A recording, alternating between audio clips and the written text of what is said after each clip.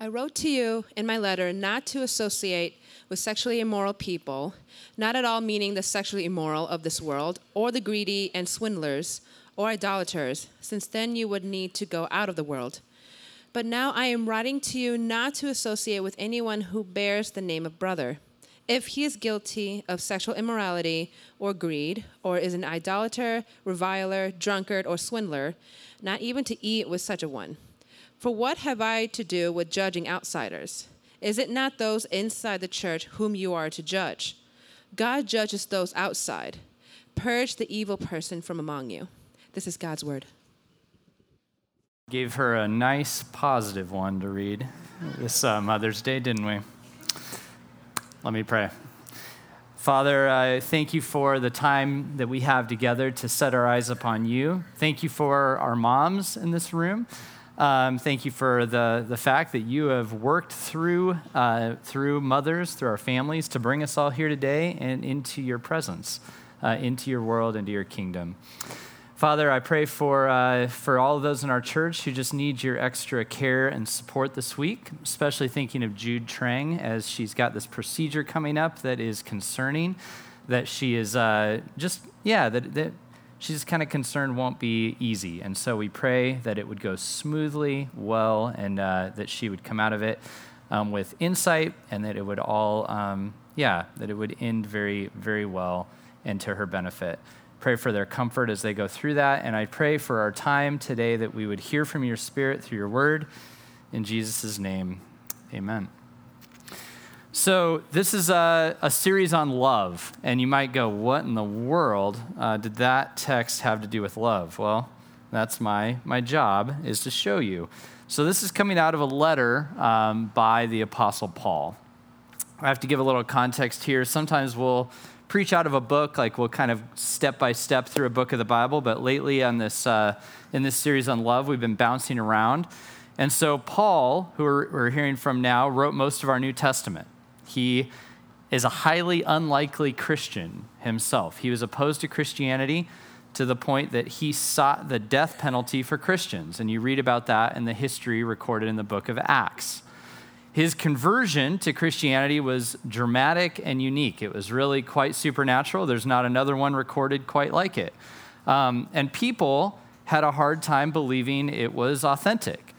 But as years went by, Paul proved to be a changed man, and he even suffered a lot out of his love for God and dedication to serving God's church. And by and large, all Christians have accepted that he had a genuine conversion, and we teach the things that he taught to us because he was one of the people uniquely called by God to build the church. And he did. He built the church. He started a lot of churches, like the church in a place called Corinth. Here's some of the ruins of Corinth. Corinth was a large Greek city, about 100,000 people. It doesn't feel large to us, but at the time, that was a very large and influential city. It was a diverse city. There were many ways of thinking, many faiths, and it was a complicated place to be a faithful Christian. So Paul would have started a church there and then wrote letters back to that church to address the complexity of following Jesus for people in a very secular city. And we're reading a small piece of one of those letters. Now, Paul's letters follow a pretty similar layout.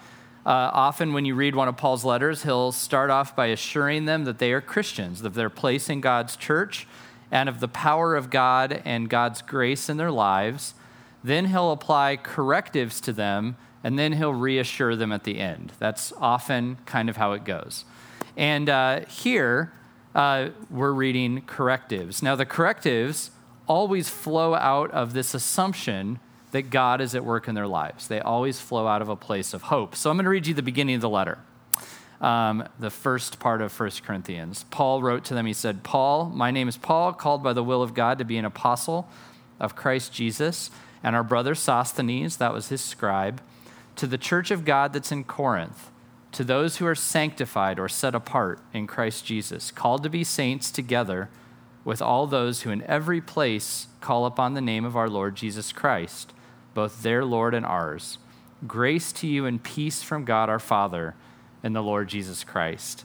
Then he says, I give thanks to my God always for you because of the grace of God that was given to you in Christ Jesus, that in every way you were enriched in him in all speech and knowledge, even as the testimony about Christ was confirmed among you, so that you're not lacking in any gift as you wait for the revealing of our Lord Jesus Christ, who will sustain you to the end, guiltless in the day of our Lord Jesus Christ. God is faithful, by whom you were called into the fellowship of his Son, Jesus Christ our Lord. So essentially, Paul is saying, I believe that you are Christians. I believe that God has given you incredible grace, and I believe God is going to carry you all the way to the end, and you are going to be belonging to Jesus. So that's how he starts off his letter. He asserts this trust that he has in God for them, and then he addresses some of their issues. In this letter, he addresses divisions in the church and how those should not be. He addresses the difference between spiritual and natural wisdom. And then he addresses these sexual issues in the lives of people in his church. And he brings up one that's very specific and very serious, and it's about a man who is married or in a relationship with his father's wife, which is, complicated. I don't think he would have brought it up if this wasn't a long-standing and active issue. And it was because the people of Corinth, according to him, seemed very confused on how to deal with it. And if you think about Paul's day, they would have had to have sent a letter to Paul. He would have had to have received the letter, sent it back by a courier. This is all taking months to happen. But he is reflecting on what they've told him. We don't have access to that. But what they've told him is that they were kind of proud that they had this guy in their church. And we could speculate about why that would be. They might be proud because they're a place where they give God's grace to people. And they might have said, hey, like, we are being gracious to him. We're being very accepting. And they might have been proud of that. We're not quite sure. But Paul says back to them that you should not be proud because this affects everyone in your church. In fact, not only should you not be proud, you should remove this person from your church. Now, this isn't just this knee-jerk response like, get him out, he's weird, or anything like that. This has been going on for a while. This isn't like a social media call-out. This is not an overreaction. This is Paul seriously saying, this is not going to be good. You need to take care of this. It's been going on for a long time. And he uses an analogy that was known in their day, which was a little leaven leavens the whole lump, which is a way of saying sin spreads. And if you let it grow and fester in your midst, it spreads out to everybody and affects everybody. Now, that could sound a little bit like religious and archaic, right? Like, wow, like sin spreads, get rid of the sinner in your midst. So I Googled something. I just Googled toxicity quotes. And here's one I got. Toxic people will pollute everything around them. Don't hesitate, fumigate. That came up like right away on Google. And I thought, wow, that's more judgmental than Paul at first blush. In a way, that's like language of death. Like, you fumigate things you kill. I think it's not archaic to say you should remove people from your midst. The question is why and how, right? So that's kind of the context of the letter that we're in. But if I were you and I saw this graphic come back up, I would go, so what in the world does this have to do with love? This seems discombobulated. And, I get it.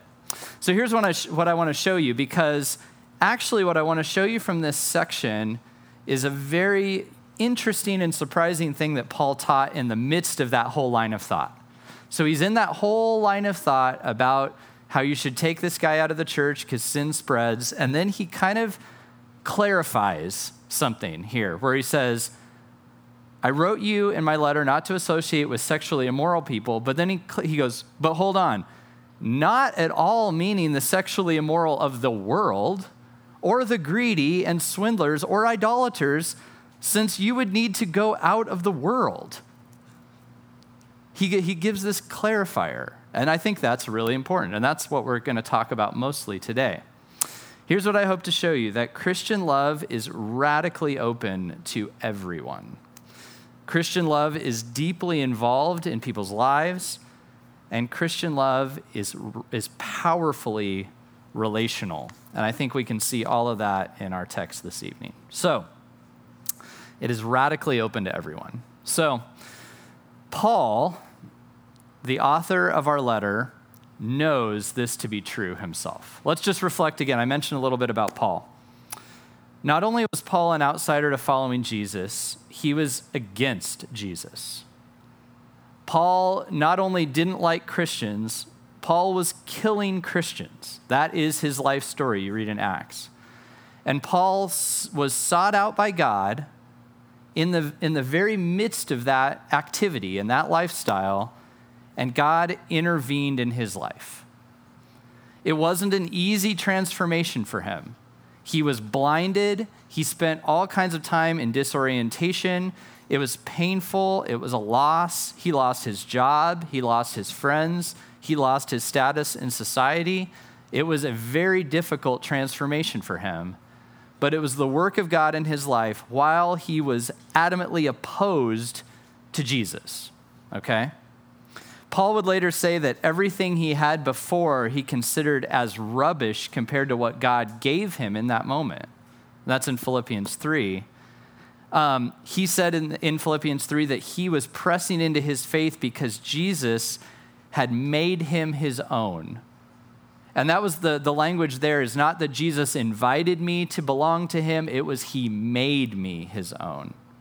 He took hold of my life and he changed me. Jesus brought him in, gave him acceptance and grace through a lot of pain, and that's what transformed Paul. We see this kind of story elsewhere in the Bible.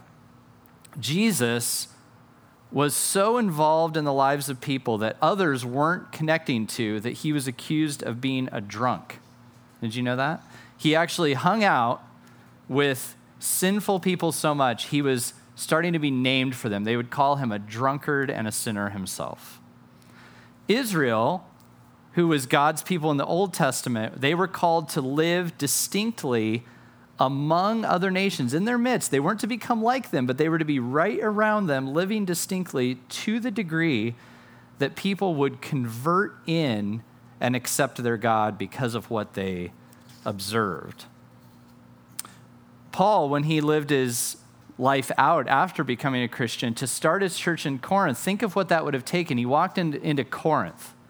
He walked into a city where there are 0 Christians, and he had to develop relationships with unbelievers and close enough ones that they decided to change everything they believed about God entirely and to follow a new God coming from the Hebrew people that was not their background, and they were going to enter into a community of people who believed in that God and worshiped him.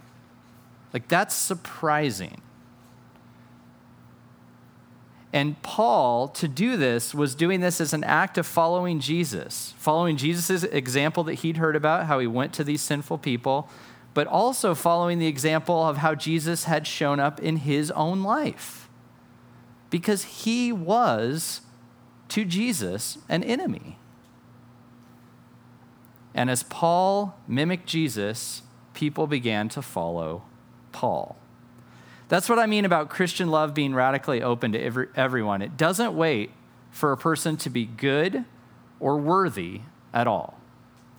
Jesus loves us and engages relationship with us, the Bible says, while we are sinners. That's when Jesus engages with us and meets us and starts working in our lives. And to follow Jesus is to engage with relationships with people who are sinners. You can't introduce someone to Jesus unless you're in a trusting relationship with people who don't know Jesus. You can't. Paul knew this, Paul taught this, and it can really surprise us. And why does it surprise us? Well, Many of us have also read things in the Bible that say you should come out from the worldly people and be separate, that you should have nothing to do with godless myths and ideologies.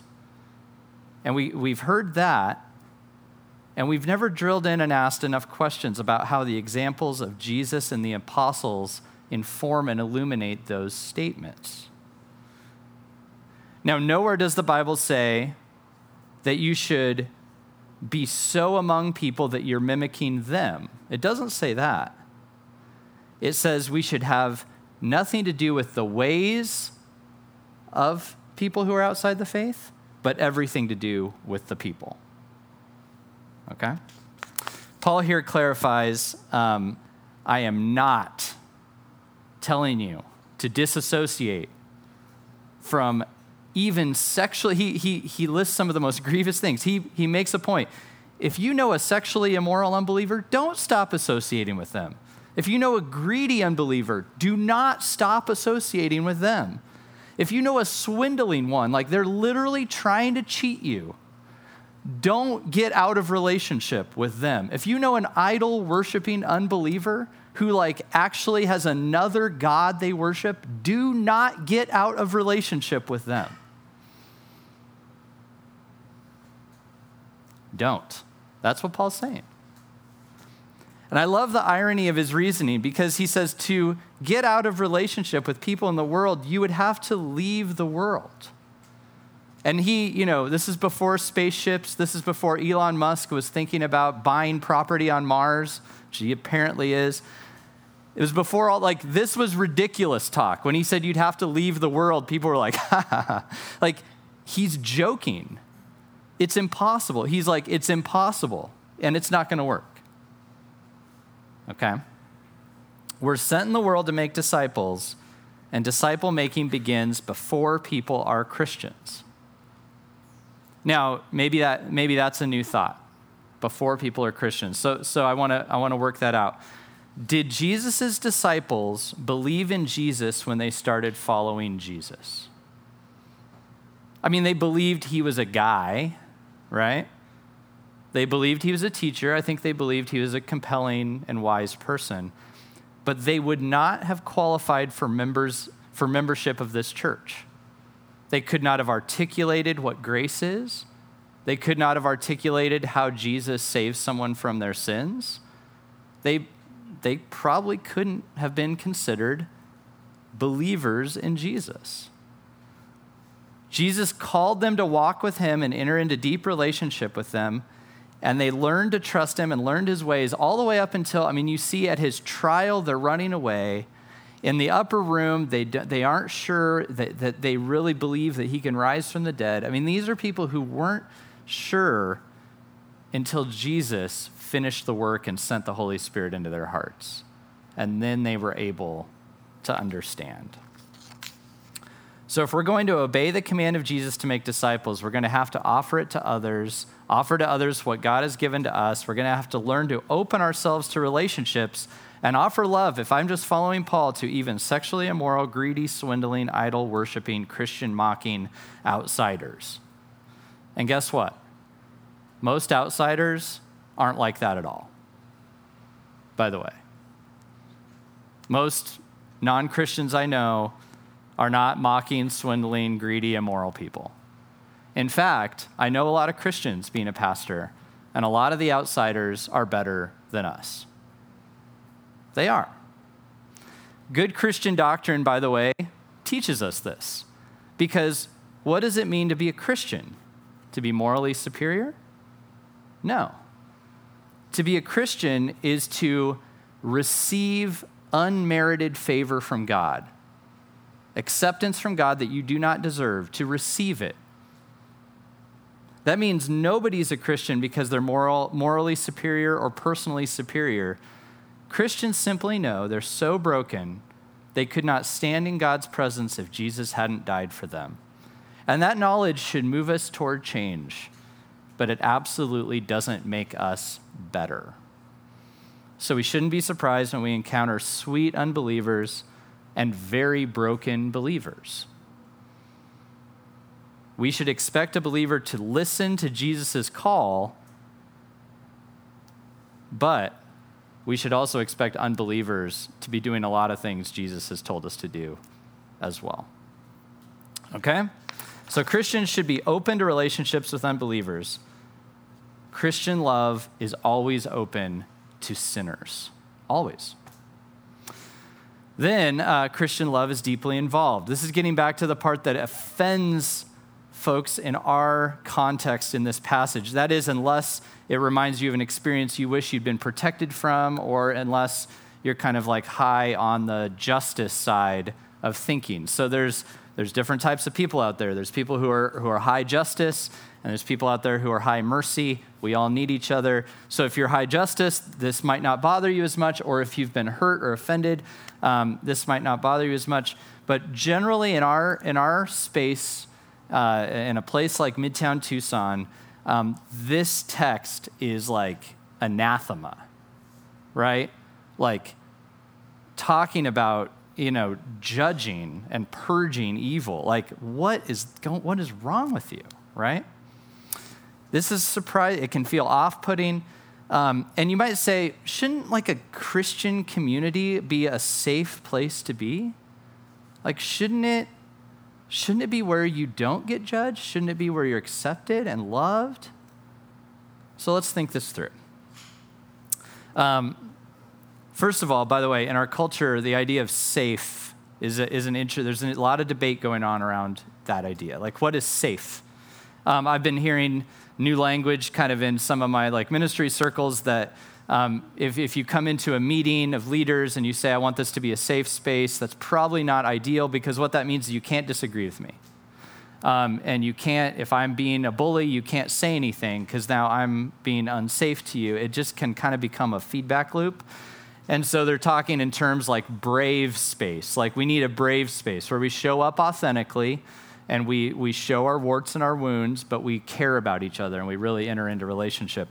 That's just a term that's being tried. The reason they're doing this is because anytime you're in a meaningful community where you're doing anything that matters, you're going to have to be honest and vulnerable, and you will fail. And that's a reality. And people aren't safe around other people. There's just no way. Basically, being known and being willing to be authentic is what we need, and we need to know that we're loved. That's how we grow and become who we want to be.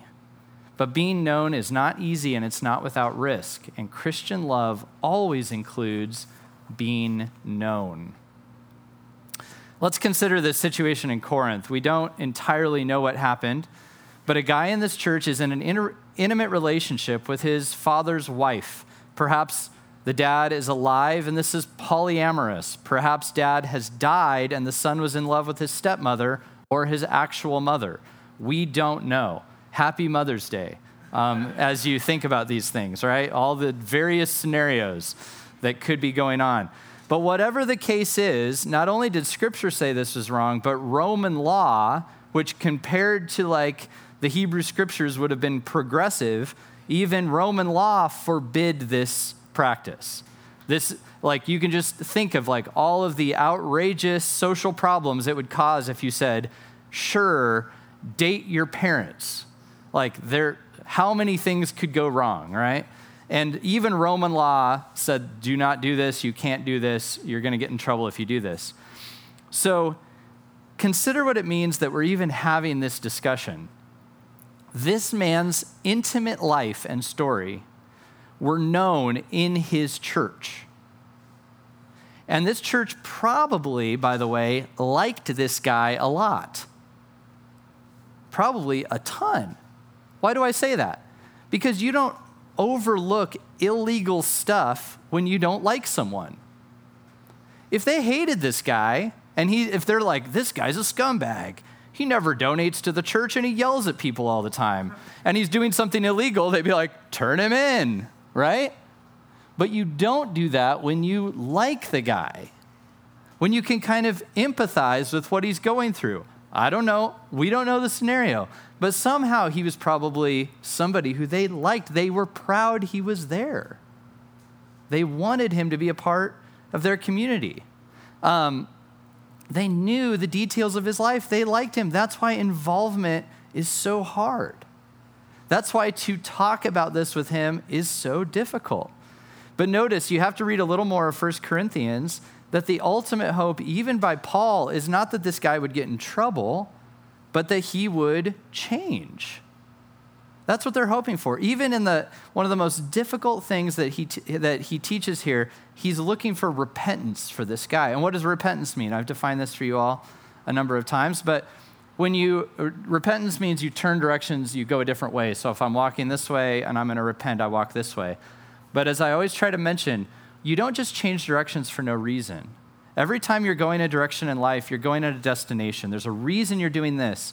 And if you want to change direction, you have to have a new destination. You have to decide you're going to pursue something else.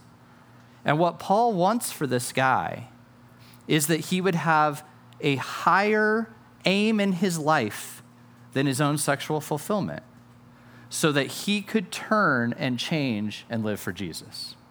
New destination, new behavior that flows out of that. Even purging him from their midst, Paul explains earlier in 1 Corinthians, he said, deliver him to Satan, which is, we're like, what? But deliver him to Satan so his flesh may be destroyed and his spirit be saved on the day of the Lord. He's even saying, he's basically saying, this isn't going to go well for him, so allow him to hit rock bottom without bailing him out, so that he will wake up and get back on track, and he will follow Jesus. And look, you don't have to be religious to know that this is how it works. Enabling people ultimately is destructive.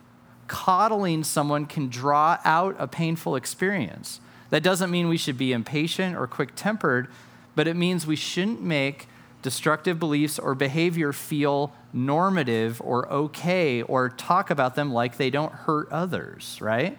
That is not love. It's not love, but it's easier, right? It's easier to say, hey, you be you, or I won't judge, or it's not your fault, I know you've had a hard life, right? In the moment, it's way, way easier. It requires less work, a lot less heartache, but in the long run, it's hard on everybody. And I have to admit, this talk is for me because I don't love getting in the middle of people's stuff. It might be absolutely the lowest thing on my list to do. It probably is. But Christian love is deeply involved. Why? Because Jesus has become deeply involved with us.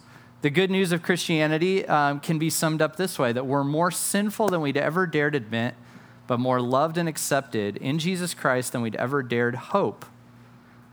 See the two sides of that coin? Jesus didn't come to the world to coddle us. He's clear with us about our issues, but he also sees and knows us and loves us deeply while we are still sinners.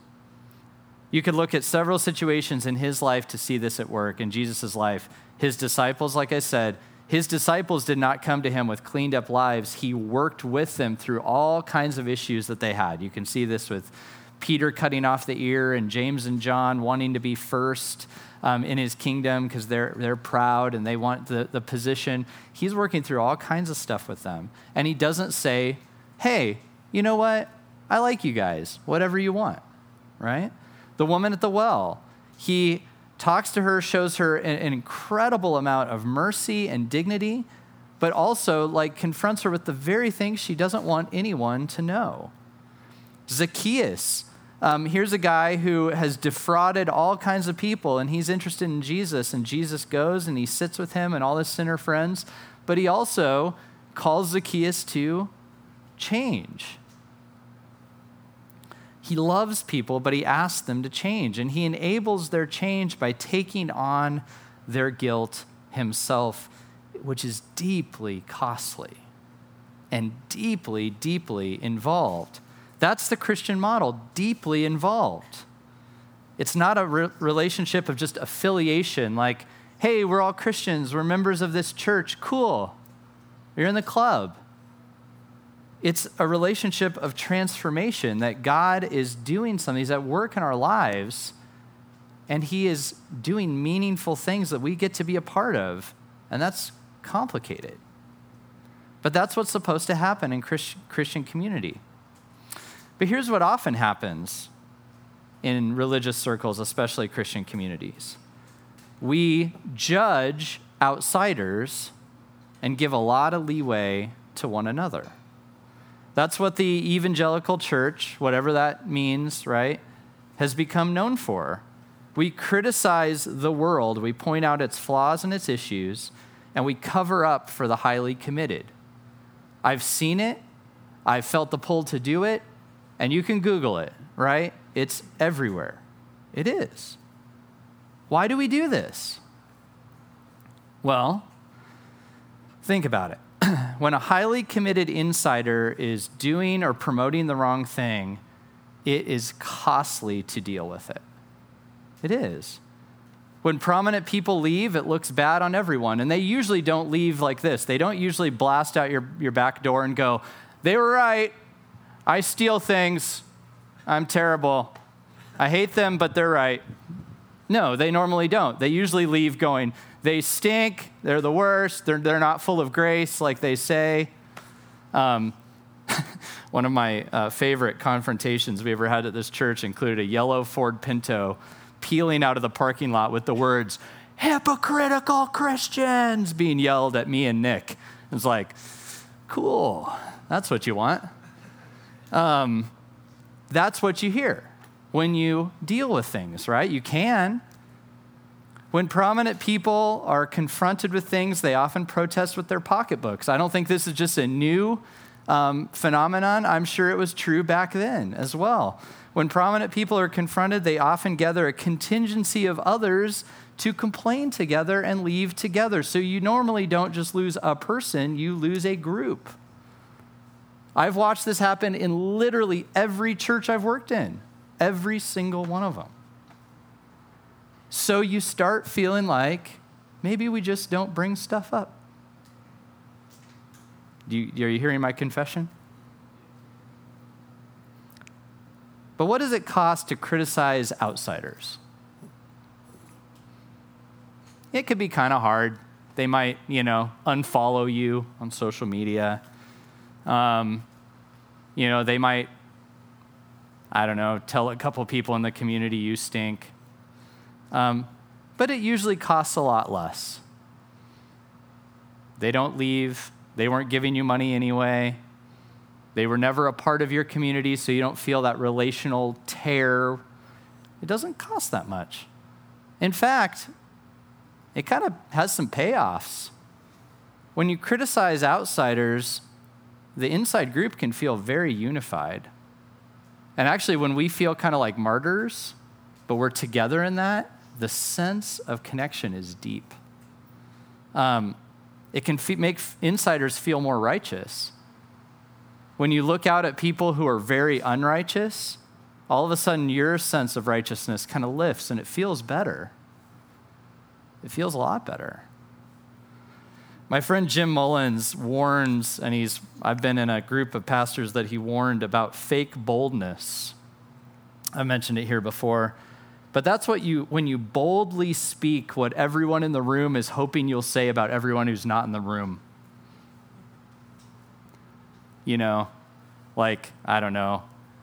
Cat lovers. Let's just pick on them for a second. So we don't have to pick any actual group where I go, we're all dog lovers in here, right?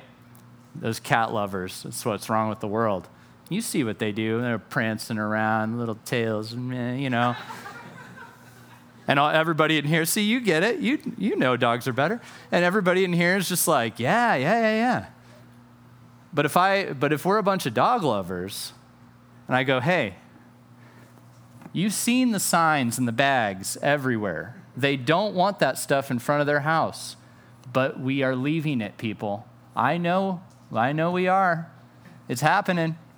It's happening out there. Yeah, preach. Right? That's harder because we're dog people.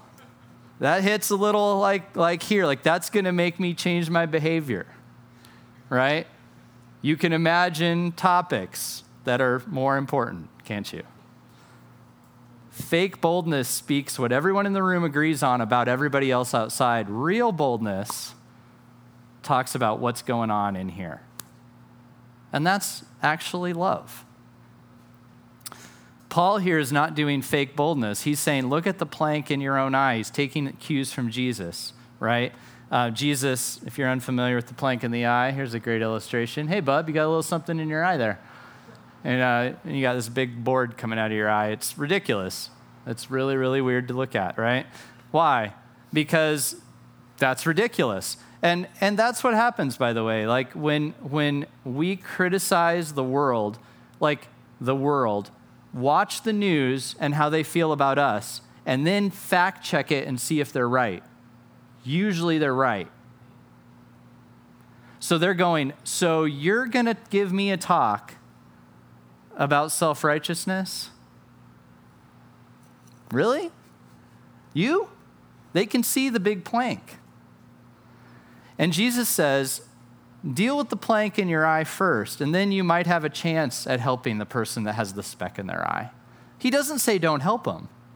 He just says start with you. And that's what Paul's doing. He's starting with them. Now, I have to say, I've got to put this out here, right? That we need to be careful. We need to be careful. Well, just a second here.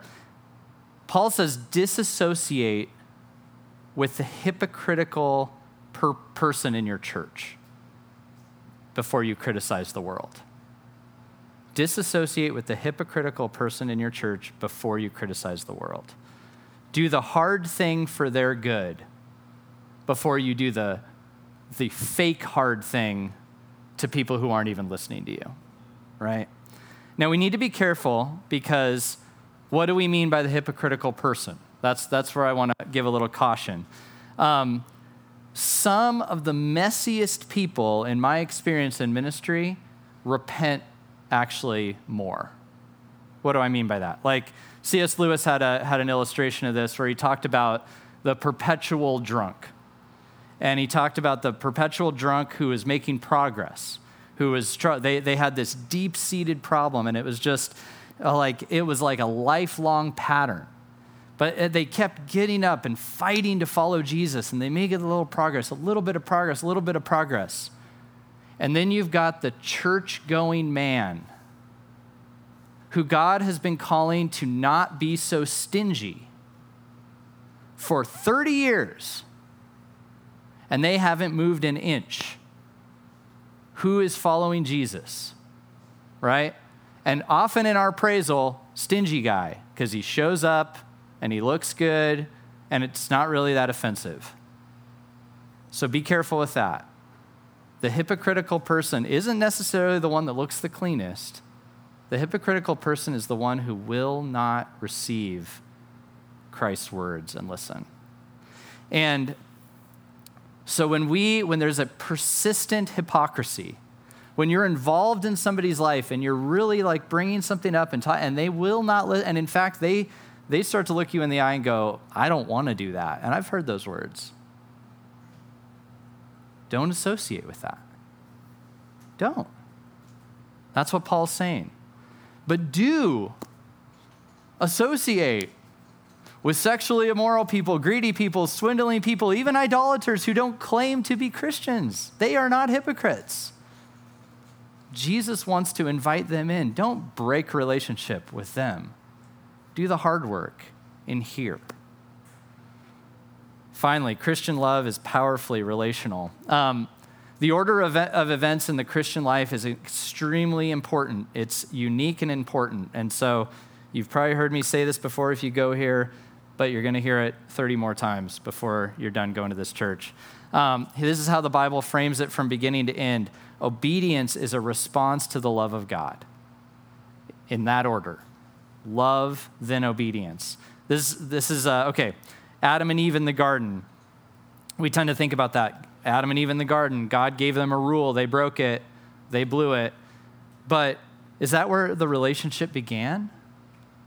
The whole garden story, it didn't begin with that. These are people who'd been given life and breath and a creation and relationship with God. They'd been given everything, nothing that they earned, nothing that they worked for, nothing that they obeyed to get. And then they were told, here's what to do to stay in a loving relationship with God. Here, trust him. Respond out of the grace that he's given to you, okay? What about the famous 10 Commandments, the laws of God? They're summed up in love God and love your neighbor, right? What about those? Did God give those to Israel as a gateway to relationship with him? No. In fact, he had delivered them from their oppression in some of the most amazing ways. He had shown up for them. He had parted the Red Sea. This is unbelievable stuff. He had proved his love to them, given them his very presence. He was present with them in the cloud and in the fire. And then he delivered them his law to show them how they could please him. And that's why the summary of the law is always based on love. Love God. Even Deuteronomy 6, part of the Old Testament law, starts off this way. You shall love the Lord your God with all your heart and with all your soul and with all your might. Disobedience is simply the flip side of that, when you're not loving God. And even Jesus in John 14 said, if you love me, you will keep my commandments. It always starts with love. And of course, Jesus came and it became even more relationally powerful because now we got to see and experience God in the flesh. And guess what? Paul said it this way to the church in Rome. He said this, while we were weak, at the right time, Christ died for the ungodly. And then he says it again. God shows his love for us in that while we were still sinners, Christ died for us. The typical religious equation is this: do what's right, get on the right path, and you'll find your way to God, enlightenment, or eternity. The Christian equation is utterly unique. It's because God has loved us and found us. Because Jesus has walked the right path in our place, we receive what we never could have earned, and we get to live out of it. It's completely flipped on its head. And then, because we're living out of being loved, we're transformed into being more like Jesus through relationship with Jesus and our fellow disciples. That's how Jesus remains with us in the flesh, by the way. His Spirit is in each one of us. And when we're present for one another, God's Spirit is active through us in one another's lives. The Christian religion is utterly unique, but it shouldn't be surprising. It's reasonable, really. It's the only way things work. The other religions flip it. People always change most effectively in loving relationships, not coddling ones, not enabling ones, but loving ones. You know, there's a lot of NBA on right now. How many great sports stars have you ever heard say, you know, the coach just kind of lets me do what I want, and they don't really ever challenge my issues? What a coach. They've really changed my life, right? Or how many children grow up and say, you know, my parents just kind of asked me what I wanted to do, and I did it. They never really questioned my motivations. I love my parents. Thanks, guys. Right? How many intellectuals say, my teacher really never challenged my thinking. I'm really glad I spent $50,000 on that student education, you know? That was great. No, it's always the opposite. We love the teacher who challenges us, who makes us work. We love the parent who cares enough to do the hard thing when we look back on it years later. We love the coach that pushes us to be what they know we can be, even when we don't want to do it. But also, any of those challenging situations without love can be damaging. The coach that yells and cuts me from the team, the parent with high expectations that'll make you pay, the hard teacher who loves to put people down, those are the stories of just utter destruction that follow somebody their whole life. It's always both, but it always starts with love. Love is critical. Love motivates great coaching, parenting, teaching, supervising. It begins with love and grace. Why is that? I read a book called Grit by a psychologist, and she discovered after a lot of hard work that people who persevere best know that they are loved and that are given pathways and standards to help them love others and do good work that require them to change. Those are the two ingredients: love, discipline, right? Love leads to transformation, and that's exactly how Christianity works. That's the pattern we're sent into the world with when we're called to make disciples. That's the pattern we rehearse at the Lord's table, in fact. That's our call to love. It's not easy, but it's transformational, and it's worth it. John, Jesus' youngest disciple, summed it up most succinctly. We love, he said, because he first loved us. We love the way that he loved because he loved us well. On the night that Jesus was betrayed, he took bread and broke it, saying, "This is my body broken for you. Remember me every time that you eat of it." And he took the wine from the table and shared it with them, saying, "This is a new commitment sealed by my blood, that you'll be forgiven of your sins. Remember me every time that you drink of it." And then he gathered his disciples back at his ascension, and he said, "Go into the world and make disciples of all nations, teaching them every one of my commandments." Do you see it? Costly love. That's what transforms us. And then we're sent out to lead and guide and love deeply as Jesus has loved us. This is transformational love. It means we can change because he first loved us. So what's happening here? What's next is I'm going to pray for us briefly, and there's going to be a 2-minute time of silence.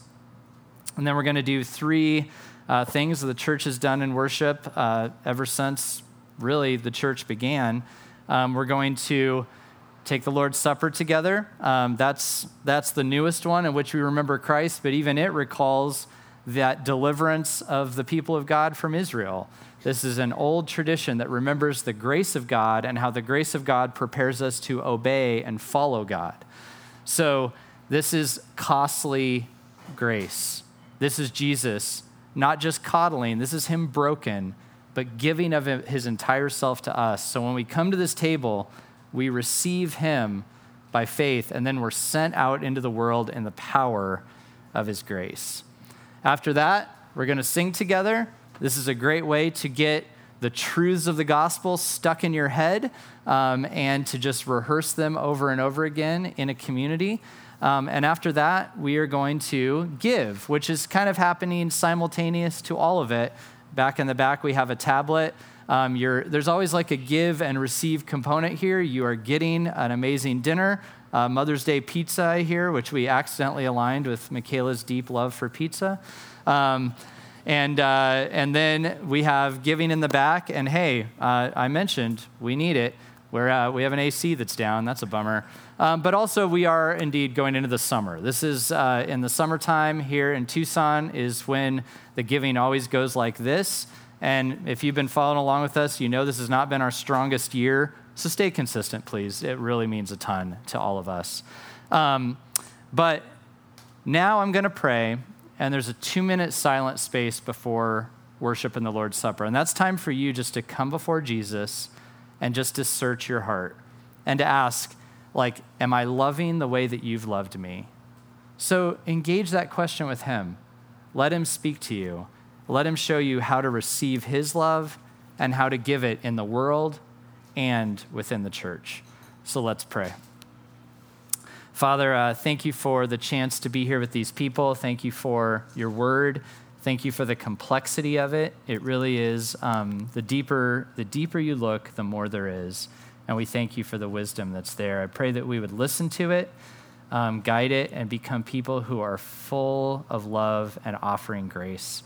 Please transform us by the power of your mercy and make us change agents in the lives of others, our brothers and sisters in church and our friends who don't know you. As we seek you and really look into our hearts, I pray that you would show us anything you want to show us. So lead us now as we pray.